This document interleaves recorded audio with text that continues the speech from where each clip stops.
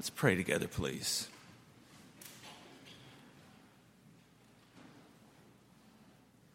I pray that as a sermon is offered, that a sermon will be heard, and that amidst the many words, there will be a word, a sacred word, that comes not from the mouth of a preacher, but comes from the mouth of you, O God. Speak, Lord, your servants are listening. In the name of Jesus, Word made flesh, we pray. Amen. So rank these in order from bad to worst. The student or the person in your office who asks a complex question just as the class or the meeting is about to end and everyone is ready to go. That's option one. Or the person who asks a question as a way to show how smart and well-researched and well-read the questioner is. That's number two. Or number three, the question which ignores completely the current conversation and hijacks the conversation and changes direction by asking a completely different question. Those are all annoying to me, but this last one is what we have in today's reading. Jesus is talking honestly and candidly, speaking about truth to power, that nothing's hidden, that won't be revealed, when all of a sudden, sort of out of the blue, a man asked Jesus, "Teacher, tell my brother to divide the family inheritance with me." I can just hear the disciples, "Oy vey, where'd this guy come from?" Maybe the man had a legitimate complaint. We don't know. We don't know all the details. We hear one side of the story. What we know is he wants an answer, he wants resolution, and it seems he wants to win. He wants a share of the family inheritance, and he sees Jesus as a kind of tiebreaker, a judge. But like the skilled teacher that Jesus is, he uses this interruption and creates what they call a teachable moment. That's what God does. That's what the Holy One does. He takes our crises, our anxieties, our questions, sometimes even the questions that we use to divert attention from the real question, and brings us back to the deeper questions of life. Who are you? What's important to you? And is how you're living your life aligned with the sacred flow of God? Jesus says to the man, "You've asked the wrong question. I've come to set priorities anew. I've come to reveal this way of transcendent love to a world that can replace this world of winning and hoarding and claiming and keeping. But since you brought the conversation up, since the conversation's taken this turn, let me issue this warning," Jesus says, about a real danger. A danger that can infiltrate our lives, perhaps when we least expect it. Here it is. "Take care," says Jesus. "Beware, be on guard, stand watch against all kinds of greed." Greed. For life does not consist of the abundance of one's possessions. I wonder how you hear that this morning. Some on this 4th of July weekend may hear this as a kind of tyranny. It kind of flies in the face of our capitalist system. Or others may hear it as a kind of puritanical old crank. Don't take too much. Always be modest. But I wonder if this 4th of July weekend we could hear this as a loving and wise invitation to a kind of freedom that can truly set people free, and that is freedom from the slavery of greed. Greed is about the need to always have more. It comes out of a theology of scarcity, which is always afraid that there's not enough, so I have to get what's mine. Jesus says there's all kinds of greed. Usually we think of money or possessions. But some people are greedy about attention or popularity or security or knowledge. Some people have an insatiable need to know more and more, not just out of curiosity, but as a kind of acquisition. Some people have an insatiable need for experiences. They've got to have everything, see everything, go everywhere. And Jesus knows that all kinds of greed are a kind of trap. Because with greed, there's never, ever enough.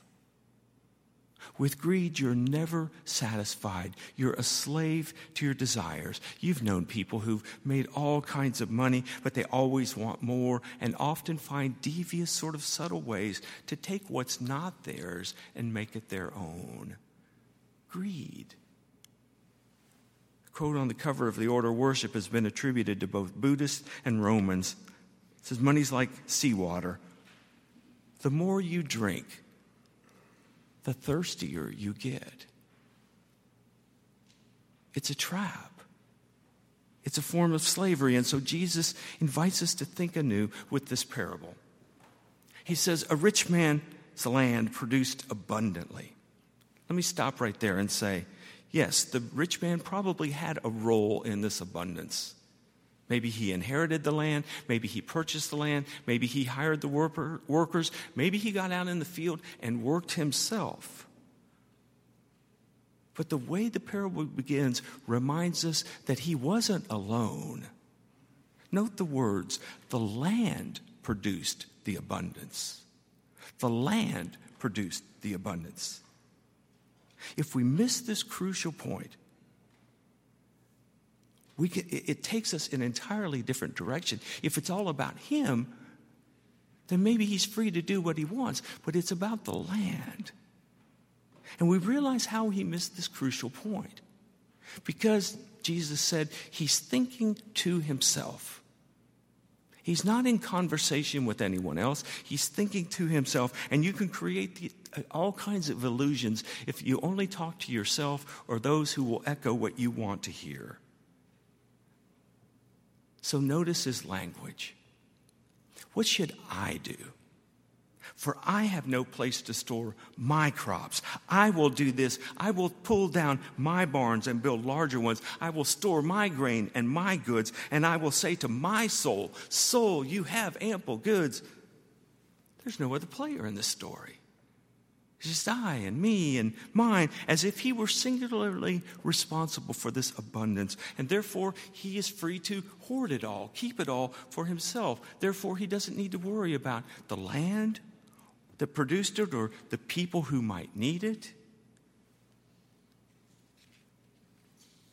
But that night, he hears the words from God. From God. You fool. Do you not know that tonight your very life is required of you? And these things you've accrued, all these things you've hoarded, whose will they be then? Why is he a fool? It's not necessarily foolish to tear down a small barn and build a bigger barn. It sort of depends on why you're doing it. What's your purpose? If the barn benefits everyone, if the barn stores the grain and disperses it equitably and in a wise way, that's a good thing. That's a good thing. But if the new barn is about greedy purposes, more for me and my security, I'm the only factor, then you fool. Man, you missed the opportunity. You missed the opportunity to be really free and to catch the sacred flow of life of God. That's always about generosity and abundance. You missed the moment, dude. You asked the wrong question. Remember the question that started this whole parable? Tell my brother to divide the family inheritance with me? That's the wrong question. The question you should ask is all that you've been given by the Lord of the lands yours to keep? How can I be generous with God's generosity to me? Susie Painter is the head of our Cooperative Baptist Fellowship. A couple years ago, I heard her tell the story of a young woman she knew who was originally from the Philippines. Her father was a mountain tribal chief, but she had come to the United States to be educated, to go to school, but she went back to the Philippines for her wedding to her little village. In this village, the purpose of a wedding was to show the wealth of the family from which the bride came as a way to enrich the marriage. And one of the traditional signs that they used to show off this wealth, as odd as it might seem to us, is that they burned a pig every hour for a week. Every hour for a week. If you do the math, I think it's 164 pigs. The problem was that the father, just as the daughter, who's this mountain tribal chief, had become a Christian. And the elders and other leaders of the tribe were nervous now that he'd been converted. Was he going to change their customs and no longer burn the pigs in this ritual way? But here's what he decided to do. He decided he wouldn't burn the pigs just to show wealth, but rather he would cook the pigs. And he would send the elders of his tribe out to neighboring villages with barbecue. And all of the villages around were shocked to receive this abundance from the mountain tribal chief. In fact, normally just a village attends a wedding, but at this young woman's wedding, all the other tribes from the neighboring villages attended, and they brought gifts of leaves and dates and fruits and grains. And Susie said that in the picture of the bride and groom, you could barely see them because they were surrounded by piles of this fruit and dates and grains. What does God want us to do with our abundance? God wants us to reframe it, to share it. Whether it's our wealth, our money, or our time, or our love, or our attention, or our peace. We don't do it to show off, and we don't do it so that God will love us. We are generous because God is generous. It makes an enormous difference. In fact, I would say it makes all the difference. What kind of God you worship? Do you worship a God of abundance or a God of scarcity? A man who had 2 sons died and left equal shares of his inheritance to his sons. Now, these brothers lived on a neighboring hillsides with a valley in between them. One brother was married young and had a number of children. The other brother, though, was single and lived by himself. The night after the family inheritance had been divided, the single brother said, "Oh, our father was generous and kind, but he made a mistake in giving me half of his inheritance, for my brother has many mouths to feed and is going to need this money." Meanwhile, the brother on the other hill was thinking, "Here I am with a family to love me and take care of me when I'm old, but my single brother has no security." So each resolved to put their inheritance in a suitcase and sneak at night over to their brother's house and secretly hide the suitcase where the other brother will find it. You can almost see this story coming, because under the light of the full moon, the brothers ran into each other in the valley and realized what the other one was doing and fell into each other's arms in greater love for each other, just as the Father would have wished. What are you going to do with who you are and what you have? What freedom there would be for all of us if we could be liberated from greed. Lord, let it be. In Jesus' name, amen.